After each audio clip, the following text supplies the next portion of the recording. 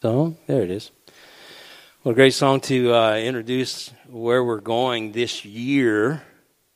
Very possibly the whole year, or until I run out of material. Not really, till Jesus says that's enough. But just this idea of God being our joy. I know last week we talked about, kind of introduced where God wants us to be and where we're going, using the encounter that Jesus had with his disciples in his last moments with them, where Jesus said, or Philip said, show us the Father, and it will be enough. If you'll show us the Father, it will be enough. And Jesus said, corrects him by saying, it's obviously not enough, because if you've seen me, you've seen the Father. We are the same, exact same. But his statement was true, that if we ever really saw the Father, if we could see him for who he is, really see Jesus for who he is, I believe, hopefully you believe, and have experienced to some degree, that it will be enough. It will be enough to motivate us to serve. It will be enough to answer all the questions of our life. He will be enough also to fulfill that void that we all have on the inside of our lives, that so many of us have been seeking to fill through one of two things: either doing everything we can in life to make something of ourselves and to earn stuff for ourselves, so the things that money can buy and position can give us, status or whatever, or we have worked ourselves to death with this heavy burden of works. We've tried to earn something, to be better than everybody else in the church, and compare ourselves to others and judge everybody and find ourselves looking better than them. And both of those things, nearly all of us in this room can connect with both and say that we got to the end of those and there was nothing. There's no joy there. There's no contentment. There's no fulfillment. That void is still there. If you're like me, man, I worked on the side of most of my life, spent my time dealing with being somebody as a minister and being better than everybody else, and that's what makes me a minister, is I'm better than you. So rising up to get the degrees and position and status and getting to the point of, being a national leader with the name and the position and the business card that I can hand out to people, and I found my identity in that, and I found that there was no joy in it. And thank God that began my search after finishing 2 degrees at the seminary and rising to a position. Thank God that he was able to grab me in that place and make me realize that I was missing what I have now. I'm excited about what I have now. You? I'm excited about the joy and the contentment that I found in Christ. I'm excited that have been able to discover him, find him. Will forgot his bottle. I'm going to smell that after service too. I'm so thankful that I just make comments because that's where your attention is going to be anyway, right? So we'll just let him sit back down, because it's very fascinating when somebody can get up and you can get to watch him walk. It's like you've never seen anybody walk. Wow, look, he walked. It's amazing. Yeah, he was rude. But all of us, back to maybe to focus, but all of us have tried to find our identity and our joy and contentment in something besides Jesus. And I wish I could say that ministers are excluded from that, but the truth is that we're the worst at it. And I wouldn't have said that 20 years ago, but I'll tell you now that I was leading people to find their identity and their search for contentment, that it would end at some point when you're good enough, when you just get enough goodness and be better than everybody else, and you can, try not to look down on everybody, but know that I have to do that to make myself look good. It's just a terrible cycle and a horrible experience. And the tragedy of that is that it has affected us in such a way that the poison is still seeping its way into our lives, and it still finds its way out. And, like the song, beautiful song, Lori, who wrote this song, Lopez, was just like I was. She was caught up in being somebody in music and in the context of us all discovering God together, wrote this song. And it's just a great, great expression of truth from her. God, I still struggle with these things. I still, I still want to find my joy in something else. It's like Jesus is not enough. And I know that he is. And just a great expression of that. So, Father, do something in me. Be my joy. Be my joy. We can cry out to God, be my joy. He will be. But then there's also some things we need to do to try and join God in making that happen. And so what is it? I think we all know what it's not. We've spent enough time in 1 and 2 Timothy over the end of last year to discover what it's not. It's not in having a great theology and a sound doctrine. It's not in having a deep understanding intellectually of who God is. This past week in one of the devotions I was reading, it says that's the seed that fell on the path and got quick roots, and then as soon as wind came of any kind, trials, problems, struggles, doctrine, whatever, blows that stuff away. If it's just mind deep, that's not going to last. So we're asking God to get it heart deep in us. Jesus said, or Paul said that God works in us by his Holy Spirit, both to will and to act according to his good pleasure. And so we're asking God, how do we will to do your will? How do we allow you to become all that you want to become to us, so that we find our joy in you, our contentment in you, and nothing can shake that. There's no winds that can come, whether they're problems that you face in life or expectations that you have for yourself and for this church or for your ministry or for for you as a father or as a husband or as a child or as a student. There's no expectation that you have that can be blown away when that's not met, because the one expectation that brings joy has been met. You've found Jesus for who he is. So it's a terrible indictment on the church that we have gotten to this place of finding our joy or our happiness, temporary happiness, in all these things. But it's a good thing that we've gotten to the point as a church. Most of you in this room have gotten to the place where you realize there's no joy in that, and now you're asking God, be my joy, be my joy. I want my joy to come from you. I want you to be my motivation. You might answer my questions, the end of my search. God, you be all these things to me. Jesus, be that for me. And we desperately want that from our hearts.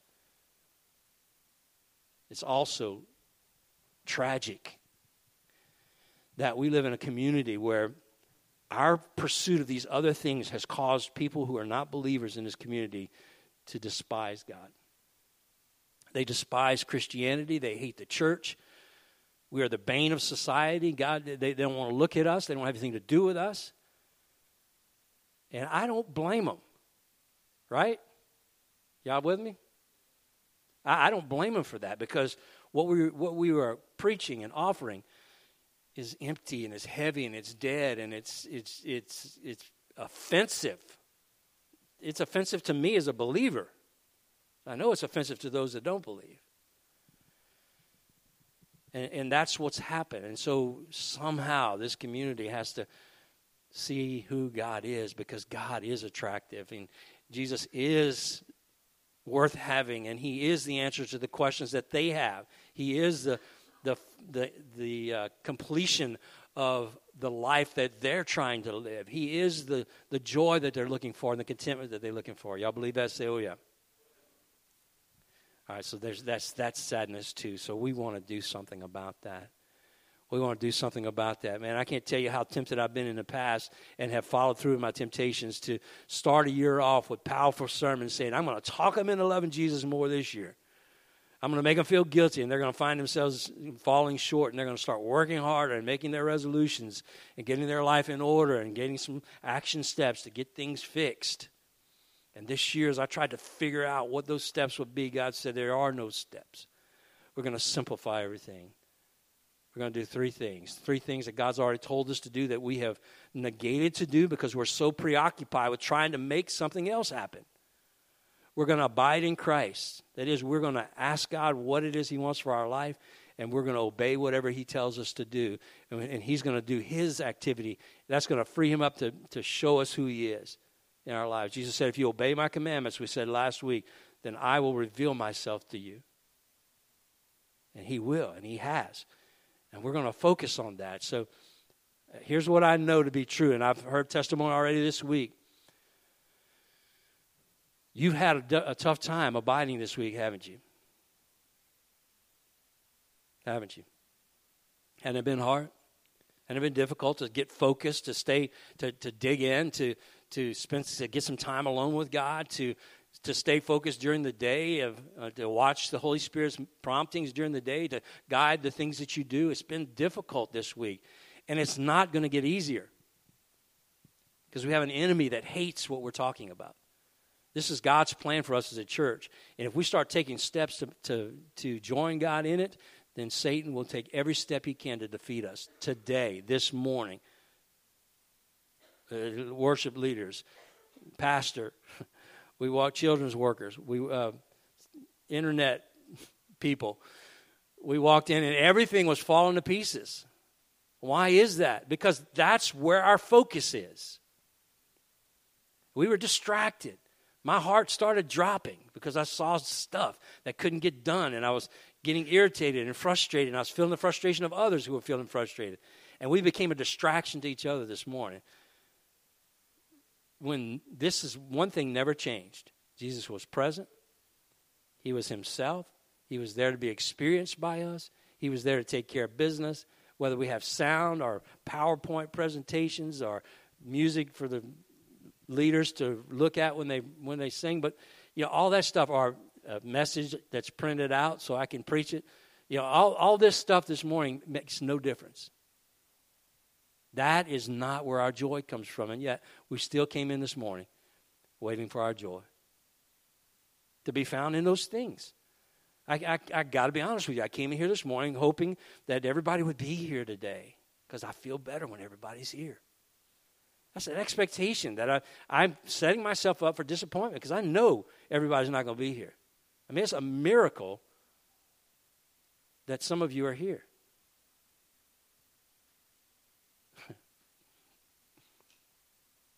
I'm just joking. It's not really. Y'all should have laughed at that, but it's like, is he talking about me? Yes. It doesn't matter. Not my joy. My joy is not found in that. So we've got to simplify things. And last week, what Philip said to Jesus was true. And we are guilty of the same thing. We've been saying, Jesus, if you would just appear, if you just come in here just one Sunday and just show up in physical form and just tell us you're doing a good job, everything's fine, it's all good. Show us Jesus. We're telling the Holy Spirit, show us Jesus, and it will be enough. No, it won't. You know why? Because the Holy Spirit says the same thing that Jesus says. Have you been with me this long and you don't even know that I am Jesus? Jesus said the Father and He are one, but He also said the Holy Spirit and He are one. Jesus told them in the passage last week, now He is with you, Jesus in the flesh, but then He will be in you, Holy Spirit, Jesus in the Spirit, living in us, and we're still looking for something else. Give me another sign. Give me a something. When He's with us, He's in us, He's speaking to us, He's guiding us, He's leading us, and we're still looking for more. And so our work that we need to do today and the next following Sundays is this. We need to realize who lives in us. We're going to look at Jesus. We're going to look at his life and his ministry. I started in Matthew. I'm not covering the birth story because we covered that during Christmas, but we're going to start in chapter 3. I don't know where we're going or what story we'll do what week, but all we're doing is we're going to look at Jesus. Now, let me help us understand, and I'll try to keep us clear as we go through it because this has been hard for me. We are not studying, trying to discover words. We're not trying to discover doctrines. We're not even trying to discover what we're supposed to do. We just want to see if our hearts can grasp who Jesus is. Now, is that going to make a difference? I'm convinced it will. I'm convinced the simplicity of seeing Jesus for who he is, beyond and above all of our other expectations and our other experiences and our other whatevers, if we will just look at Jesus for who he is and discover him. Look at his characteristics. What do these stories reveal to us about God? And realize that Spirit lives in us. Then hopefully, guys, this will become our joy. It will be him. It will not be being a really cool church. It will not be planting another one. It will not be having a name for ourselves in this town. It will not be filling this place up with people. It won't be based on how many people are here, who shows up. It won't be based on life groups. It will be based on him and who he is. We need that. Would y'all agree? All right. So let's work on it together. All right. Now, in order for that to happen, again, if this is the simple message that Christ has for us, then it's going to be the hardest thing for us to do because Satan wants to defeat it.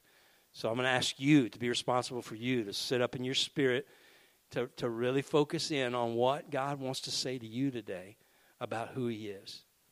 And I pray that as we look at three characteristics that are found in this story, just three of the many characteristics that are found in this story, that you will find something that will transform your heart in a way that causes you to love God more. Because it causes you to embrace the Spirit that lives inside of you in a deeper way, in a more committed way. And that your life will reflect the truth about who Jesus is to a world who desperately, and a community who desperately needs to hear it. Y'all with me? Say, oh yeah.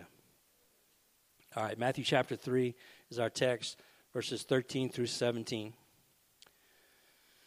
Then Jesus came from Galilee to the Jordan to John to be baptized by him. John would have prevented him, saying, I need to be baptized by you, and do you come to me? But Jesus answered him, let it be so now, for thus it is fitting for us to fulfill all righteousness. Then he consented. And when Jesus was baptized, immediately he went up from the water, and behold, the heavens were opened to him, and he saw the Spirit of God descending like a dove and coming to rest on him. And behold, a voice from heaven said, this is my beloved Son, with whom I am well pleased. All right.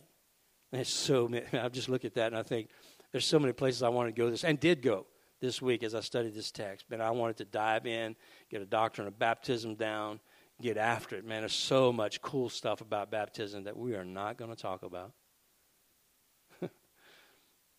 It's so hard for us, for me, as your pastor, to get into a text and not want to get doctrinal and theological and not just look at the person in the story. But we're going to look at the person today. What did Jesus do? Why did he do it? What do we learn about Jesus as we look closely at this encounter that he has with John the Baptist? And what do we learn about Jesus as we look closely to this encounter that Jesus has with the followers of John who had gathered out there and saw this baptism? First of all, Jesus came from Galilee to the Jordan, to John, to be baptized by him. I could stop there. I could spend the rest of the time talking about that. Jesus came from Galilee to the Jordan, to John, to be baptized by him. That's all we're going to focus on. I mean, we'll make some other points, but here we go. There was no question that Jesus was here on purpose. He didn't stop by on his way to a more important place. This was the Father's will. And Jesus lived his life in complete obedience to the will of the Father. Listen, he lived in privacy for 30 years in Nazareth. But at this moment in time, this day in his 30-year history, he becomes public. It was intentional. It was not an accident. It was time for his ministry to begin. Not the season for it to begin, not the decade for it to begin, not the year.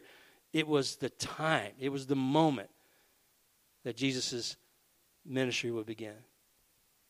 Now, why? I think it's clear. It's because the Father commanded it. It's not so clear in this passage, but we know because we've studied John chapter 12 through 15, the abiding passages, where Jesus says clearly, in John chapter 5 also, where he says clearly, I do nothing on my own. I only do what I see the Father doing. Whatever the Father does, the Son also does. And because he loves me, he shows me what he's doing. That's the same experience that we have with the Holy Spirit. The Holy Spirit is for us what the Father was to Jesus. Is the Holy Spirit comes in and says to Jesus, now's the time for you to move forward and go do this. And so we need to learn this about Jesus and about the Holy Spirit, is that there's an appointed time. Nothing happens by accident. There is nothing that God does that's by accident.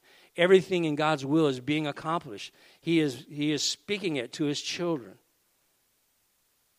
God is intentional. He's not accidental. The world is not just spinning around and there is no plan. God is working out his plan. And if we want to look at a beautiful characteristic of Christ and of the Holy Spirit that lives inside of us, here's one to look at. He doesn't do things by accident. He didn't call you by accident. God's at work in the world, and he's accomplishing his plan.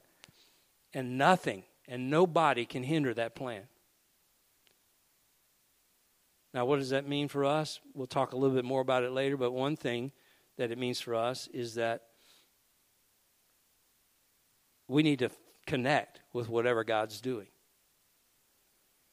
Whatever it is that God's doing in the world, it's going to be the thing that brings joy. It's going to be the thing that accomplishes his will on the earth. And we're so busy doing other things rather than connecting with him to find out what his will is. When Jesus said, I do nothing on my own. And when the appointed time came, Jesus did what the Father told him to do. And we need to at least learn that this morning. But we're going to talk about what that means about Jesus here in a minute as we close. Another thing I noticed, not only did Jesus come from Galilee to the Jordan, he came to John.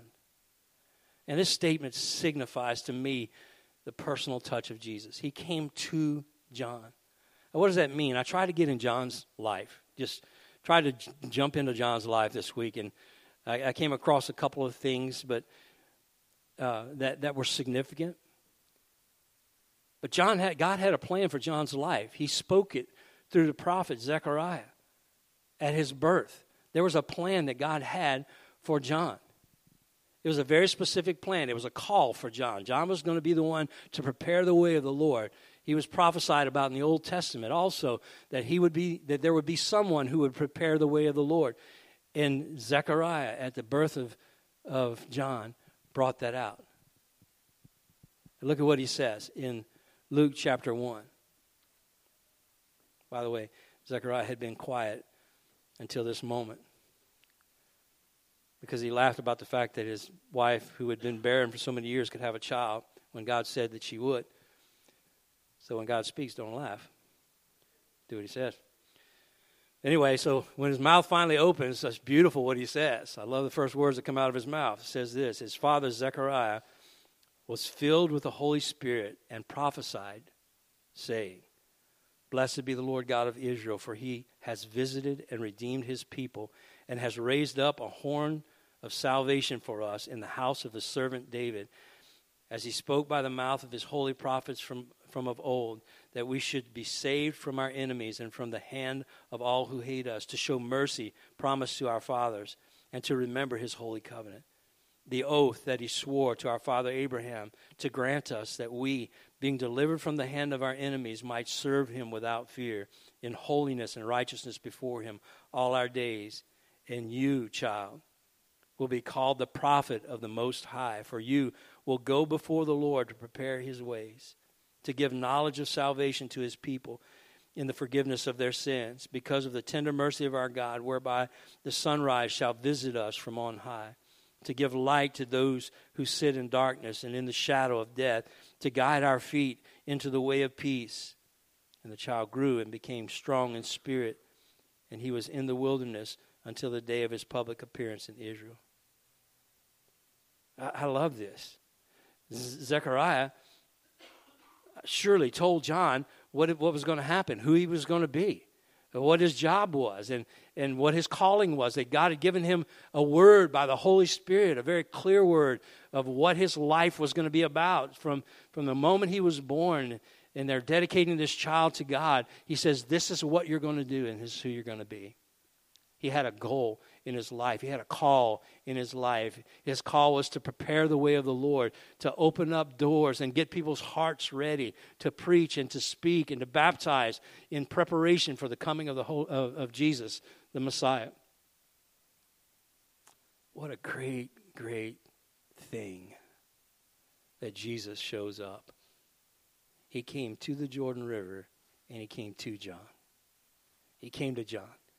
He came to John to make all of his efforts in his life call, to make all of that worth it, to settle for all in the hearts of people who maybe had doubted whether the Messiah would ever come, and whether John's message was the message of a crazy man who lived out in the wilderness and ate weird stuff and dressed crazy, that this crazy man, that his words were not true. Jesus came to verify the fact that what John said was true. I tried to get in John's skin, just think, God, all the things that you told me about ministry for me, all the stuff that you said, that you've called me to do, and the things that I've been reluctant to do because it didn't fit in with what everybody else was doing. I'm constantly ridiculed, not only by people who are not believers, but by people who are believers, because I'm determined to do things like what we're doing now, that all we're going to do is focus on Jesus, and is that going to be enough? And I'm just waiting to hear what the voices are going to say, the religious voices are going to say about that. But God, I've been faithful to this. We have done what you said. And I just love that I was able to draw from the message this week. And this story about Jesus is that the Holy Spirit is going to come in, and he's going to verify that everything that God told us to do is right. And people are going to see him, not us. People are going to see Jesus, not us. They're going to see that he's a God who completes what he starts. And if there's something that you know that God's called you to do, and you've been waiting and waiting, think of how long John waited while Jesus was right there. I mean, can you imagine? We'll read a passage in John in just a minute. We know that according to John, he didn't even know who Jesus was. He didn't know he was the Messiah. I mean, he knew him. They were cousins, but he didn't know he was the Messiah. I don't know how you missed that, except Jesus must have really lived in privacy. But John didn't even know who he was. God, when? How many years am I going to be out here in the wilderness preaching and telling this story and baptizing people in the baptism of repentance and preparation for the coming Messiah, and he's not coming? And I imagine that, the first 5 or 6 years that was cool, but man, you get 10, 12, 20 years into this, and you start wondering, okay, God, when are you going to show up? Did I miss something? Did I eat too many locusts? What's going on?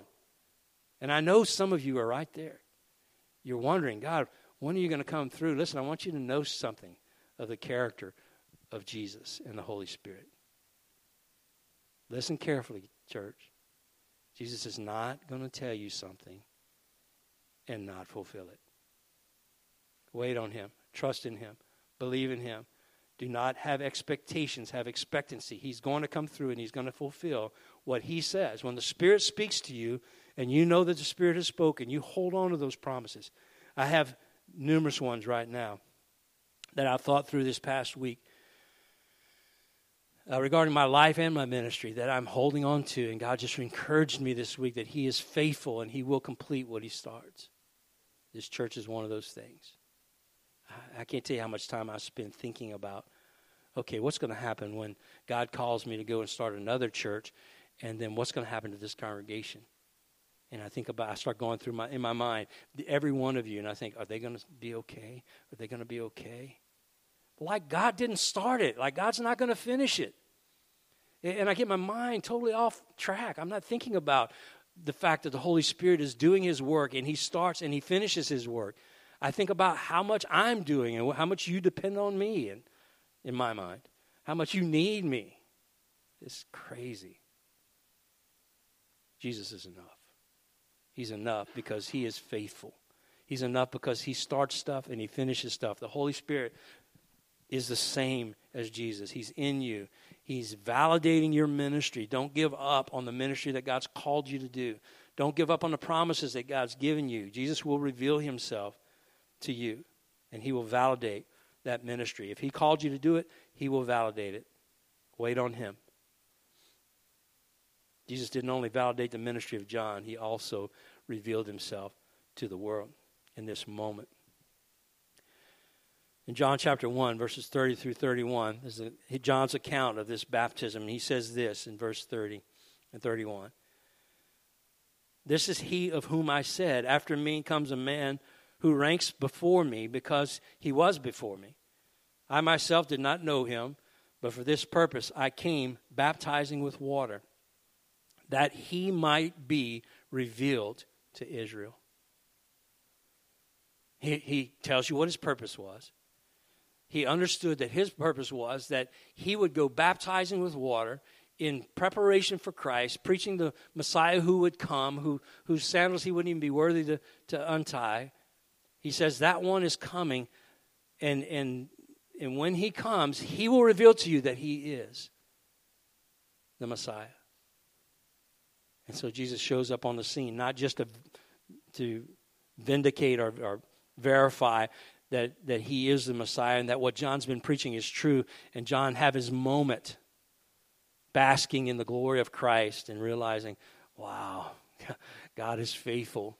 Realizing it in such a way that John would never, in the rest of his life, ever be concerned about whether or not God is faithful to what he promises.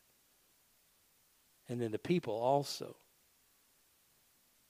Imagine Sunday after Sunday for me, week after week, day after day for John. He's out there saying to people, Jesus, the Messiah is coming, and he's going to reveal to you that he's the Messiah. Messiah is coming, and don't worry, he's going to reveal to you that he's Messiah. And then Jesus comes, and he doesn't seem to be revealing himself because he comes into the water to be baptized. Well, Messiah is perfect. He's flawless.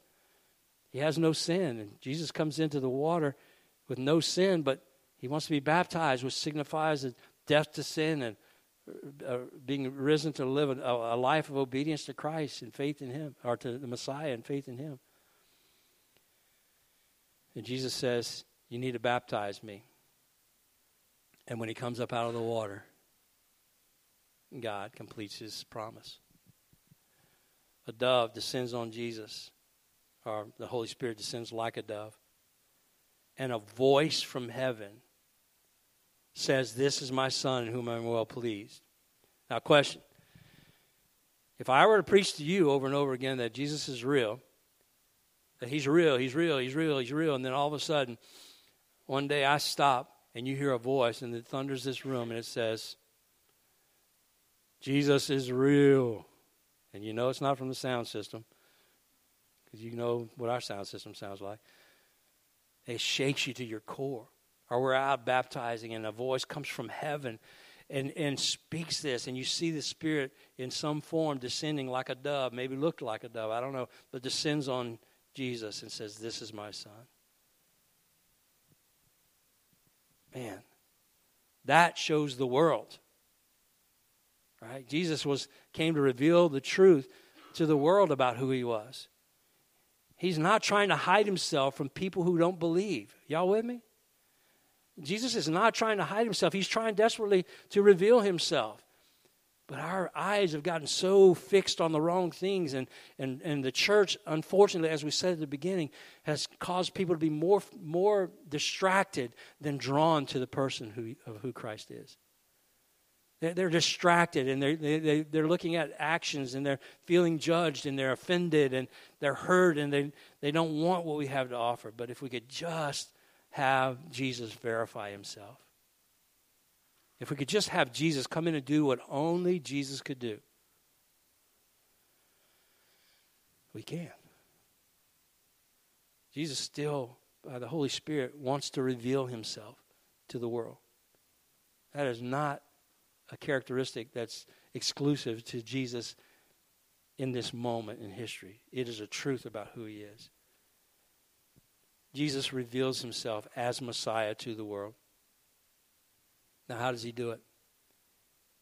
He does it in the same way that he did for John, in the same way that we've talked about over and over again. Jesus reveals himself to the world as he reveals himself through us.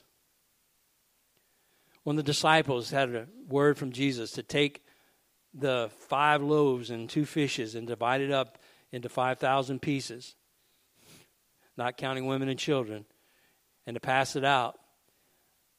We've probably had this little experience before, but they probably started off by tearing off a little bitty piece of a tail and saying, sorry, you got a lot of people to feed.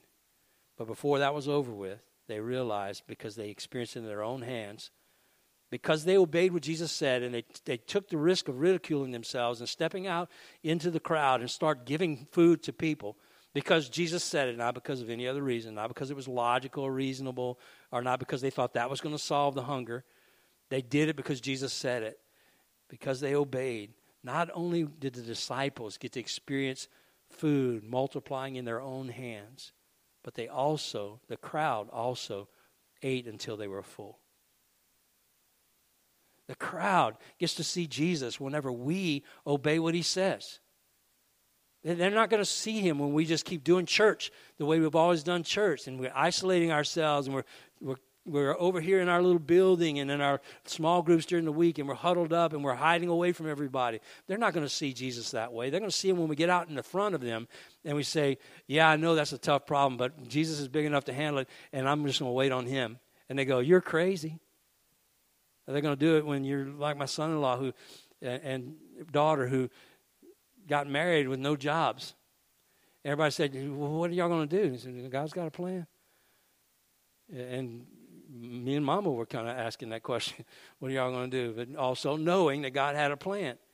And then watching God provide for them in just beautiful ways and over again, manifesting himself in their work, giving them great jobs and opportunities and taking care of them financially. He's big enough to do that. But the world needed to see that. They have lost friends who saw that.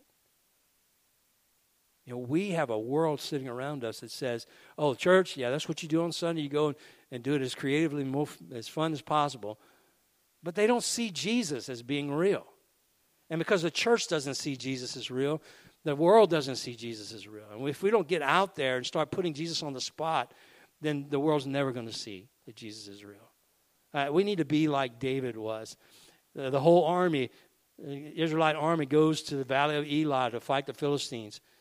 And they set up in battle array, which means they all look like dudes ready to fight. And probably all night counting how many they're going to kill and bragging about the next day and what it was going to look like. And they stand up the next morning, and Goliath walks out and shouts his defiance against the God of Israel. Says, if anybody will come out and fight me, if you beat me, we're done. We'll be your slaves. If I beat you, you'll be ours. And they focused on what? Goliath. Stayed focused on him. They never saw God. They just saw Goliath. And when we focus on those things, we get our eyes off of Christ. And David walks in, and I love this, a man after God's heart sees one thing, an uncircumcised Philistine who's shouting defiance against the God of Israel. And he says, today, this day, God is going to feed your carcass to the birds of the air and the beasts of the field. And all of Israel will know that there's a God in heaven. Everybody that's watching is going to know that there's a God in heaven, because I'm going to throw a stone and God's going to direct it and kill you. Now that's boldness. That's not trusting in his ability. That's boldness that not only helps David to know God in a deeper way, it causes the Israelite army who stood still for 40 days and nights to start pursuing the Philistines and pursue them until they got them all. Listen, there is something to what we're talking about this morning. Our God is a God who's faithful to reveal himself to the world. He is going to do it through you if you'll just obey what he says. Elijah stands before the prophets of Baal and Asherah. Another great story. God sent him there to tell Israel to come to make a choice. And so he says, all right. And so he shows up on the scene, and he says to all of Israel, I'm sure he thought, man, I'm just going to preach it down right here. I'm going to lay it out, and those Israel's going to come and stand behind me, and then we're going to fight the gods of Asherah and Baal. And we're going to show them. And he says, all right, guys. And he preaches this powerful sermon. He says, now those of you who are for God, come to me, and those of you who are for Asherah and Baal, stay over there. And nobody came. He was by himself. And he realized something needs to happen. The church plan isn't working.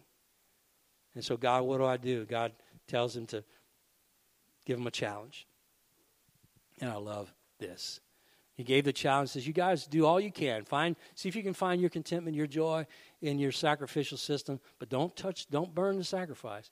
Because your God's big, he'll bring down fire. And he makes fun of them all day long, and they work hard. They cut themselves, as their custom was, trying to make their Baal god do something, and he doesn't do anything because he isn't real. And so then Elijah stands up, and here's what he says. He says, first of all, he says, guys, go get water and pour it all over the sacrifice. And they're going like, water? This guy's nuts? He's setting himself up. He already knows that God's fixing to bring down fire. Because God's fixing to show himself, and God's faithful to those that do his will. If you obey what he says, he's going to show himself to you and to the world around you. God didn't send his prophet over there to say something that wasn't going to happen. And so he says, fill them up with water. Fill the trenches with water. Water everywhere. Everything's soaking wet. And he says this to God. He says, God, I pray that you consume the sacrifice, that these people will know that there's a God in Israel. And God does it. You know why? Because God wants to show himself to the world. God wants to show himself to the people that you think he will never see him. It's not your job to show him to them. It's God's job, but you just need to do what God says. Some of you think that if I preach harder, they're going to come to God. And you didn't ask God about that, and so you're preaching harder, and they're running the opposite direction. Wonder why. You didn't ask God. We need to obey what the Spirit tells us to do, and he will draw people to himself in the weirdest ways that you could ever imagine. It blows my mind to see how some of you have come to Christ and to see how some of your friends are coming to him because you're not following the methods that have been approved and have the stamp on them and are, what the religious people are saying is good and acceptable. I'm at the point now where I don't even want to hear about methodologies anymore. Now, that might be bad, honestly. It really might. I'm not sure that it's good. I'm praying through that. But I don't want to hear how you did something that drew a crowd of people to your church. I don't want to hear about that. What I want to see here is what I believe God wants for us is that each one of you is asking God, God, what do I do today? What do I do today that's going to bless somebody and ultimately bring them to you? It's going to reveal to them who you are. What can I do today? And then you just obey what God says. And just like David and just like Elijah and all the other great men and women of the Old Testament and New Testament who follow what God said, people are drawn to Jesus and not to them. God, please do that in our congregation. But if he's going to do that, it's not the doing that's significant. It's us knowing that he's a God that does that. As we close today, you notice we didn't even talk about the institution of baptism. I hope you notice that. Our goal is not to build a doctrine regarding baptism and its practice. We got one. You want to know about it? Come see me. We'll talk. Or I'll send you someplace where you can read it. We want to see the character of Jesus as he related to John and to the crowd. So what did we find out? Number one. Ready, church? Y'all ready? This is for us to absorb. Here we go. Number one. The Holy Spirit has a plan, and he will accomplish his plan at the proper time in your life and in this body. Write it down. Mark it down. Put it on your wall. This is truth about God. You want to fall in love with Jesus in a way that's going to transform your life? Y'all ready? Are you getting this deep in your heart? This truth can transform your life. This is who Jesus is. This is who the Holy Spirit is in your life. He has a plan that he is accomplishing in your life. You can't stop it. You can't hinder it. It's happening at exactly the pace that God intended for it to happen. Knowing who you are, he has a plan. And he's accomplishing that plan, and it will come to pass. So have patience. Wait on the Lord. Don't rush it. It may be 30 years that plan hides in privacy in Nazareth, but one day it's coming out. God is that kind of God. It's who he is. He has a plan, and he's accomplishing it, and you're not going to mess it up. You're not going to stop it. Your sin is not going to stop God's plan from being accomplished. It's going to be accomplished in your life. Accept that. That's who God is. His plans and his accomplishments are not based on us. They're based on him, and he is powerful enough and will accomplish his plan. Number 2, the Holy Spirit will come to us at the right time to confirm his call in our lives with his exclusive activity, if we'll just wait and be faithful. Are you willing to look stupid? That's a good question to ask, and that's where you need to be. Are you willing to look stupid enough to say, I know that God is unfolding a plan, and I know that he's going to come at the right time, and he's going to verify that this is his plan. I have come kicking and screaming to the place that I am right now with that, but I'm so excited about that characteristic about Jesus. Listen, when the Holy Spirit speaks, he's going to accomplish his plan. I remember when we were Donahue Family Church, and we were desperately seeking God for to get us out of debt. And God gave me a promise that he would get us out of debt. And I've got still on my computer, I've got multiple times where God spoke the same thing. He was going to get us out of debt so we could be the church that God was calling us to be. That is, debt-free, spending our money in the community and in the world, supporting missions and ministry. I remember when God told me that, and I was really cool with it, man. I was praying about it. I was feeling good about it. My heart was nice. Felt warm. I had a lot of warm, fuzzy moments with God until God told me to tell the church that. Because we were $3.8 million in debt, and our numbers had decreased from 1,200 to about 4. And those weren't really happy. and God told me to tell the church, and I thought, oh, God, you're going to have to say that again, too. And he did multiple times. And then I finally just said the words. I had no idea how God was going to do it, but I kept trying to figure out what he was going to do. I thought, we had Cowboy Town at the time. I thought, well, we'll sell Cowboy Town, and when that sells, there's lots of equity in that place. We'll make so much money. We'll pay off the buildings, and we'll stay over here in this big old place. Aren't y'all glad we're not in that big old place? All the debt and stuff that was tied to that, and then God said no. And then Cowboy Town went back to its original owner, and there we were stuck with nothing other than one thing, what God said. And we spoke it. I'm going to look stupid, God, if you don't come through. Not that you care. It's not about me looking stupid. And then God sends a church, calls me on the phone, says, hey, we'd like to buy your building. How about that? Yeah, how about that? And we'll give you one. All right. It's a small one, but we'll give it to you. And he does. And, man, we're just like, what just happened? And the world can see that and know that God is real. And then we were thinking about duplicating this church, or we weren't thinking about duplicating this church. We were thinking about growing it bigger and making a name for ourselves. How many times did that have to happen before I finally got the message? But we're trying to take the whole church and move them somewhere bigger, and without going into debt or using our money for something else besides just us. And man, I had all kinds of ways that my mind was trying to figure that stuff out, but God was working, and I didn't slow it down. God was accomplishing his plan, and ultimately we couldn't move it together because God wanted us to start a new one. And as soon as I committed, the first church that I talked to about sharing their building, a guy from that church called me and said, or saw me at Harlow's and said, hey, man, y'all want a church? What? Like a building? He said, yeah, free. Yeah. He said, we got 3 members left, man. We're moving out. And by the way, we're going to give you $10,000. That's in our budget. If I'd have told anybody that was going to happen, they would never have believed it. That we were going to get another building and $10,000 on top of that. Cash. All right? And we're sitting right now on another promise.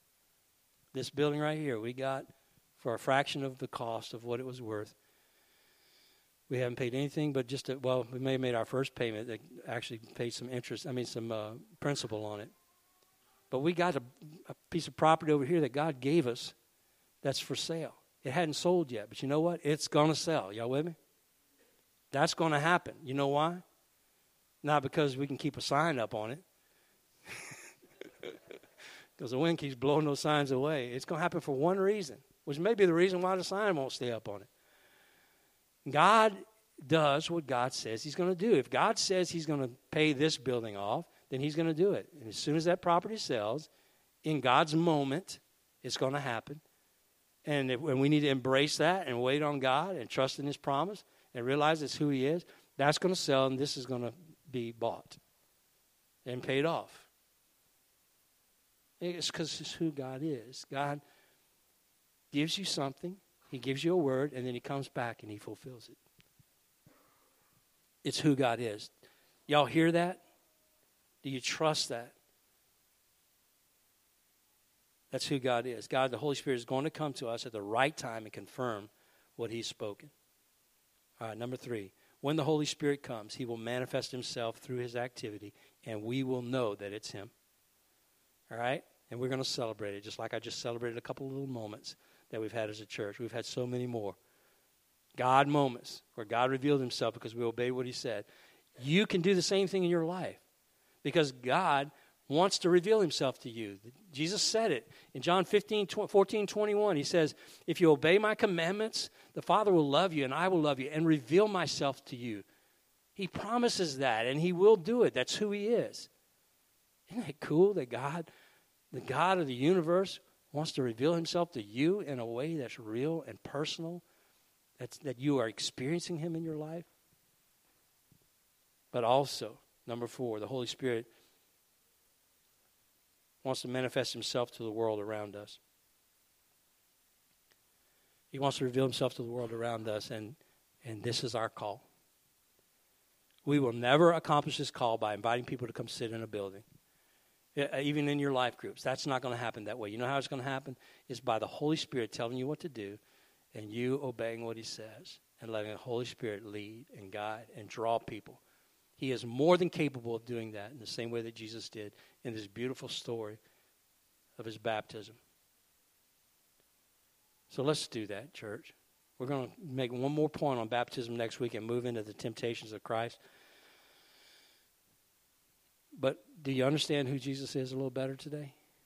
Do you understand that? Have you embraced these things? Let's bow for a minute, and we're going to worship him for who he is this morning. But our goal this morning is to see Jesus, see the character of Jesus. And in this story, to recognize the Holy Spirit that lives in us is the same person. He has a plan that he will accomplish at the proper time. What do you need to say to God in relation to that? Are you being patient and waiting for the Holy Spirit's plan to be accomplished?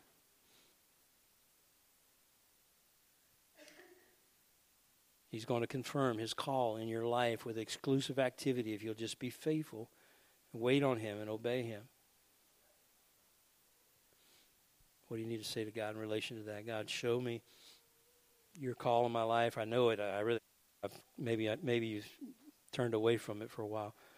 But God, I want to continue to do what you've called me to do and wait for you to confirm and verify that you are working in me and in this activity. Maybe it's just being here and staying faithful to the church. And then let's ask the Holy Spirit to manifest himself in us individually, in your life, and in the world, and in this body, in a way that the world will see Jesus. He does that. We can count on that. The Holy Spirit manifests himself to the world. Father, reveal yourself to us. We're so thankful that you are a God who's personal in this way, that you're a God of personal touches, that you came from Galilee to the Jordan to John to fulfill the Father's plan. And Lord, we are asking your Holy Spirit to come here to this place, to us, to each of us individually, that we might have our own stories of how you reveal yourself in our lives and then also to us corporately. God, we pray that you would sell that property down the road and that you would blow us away with what you do with that. Pay off this building. Do it in your time. We're not in a hurry. We'll wait. But Father, we love you, and we want this world to see you. We want stories of God-exclusive activity in our lives. We want to be the Davids and Elijahs of our day in a community that desperately needs to know that you are more than religion has set you up to be, than we, Lord, have presented you to be. So manifest yourself in us. Lord, we worship you and praise you for who you are. Keep our focus on that as we continue this study. In Jesus' name.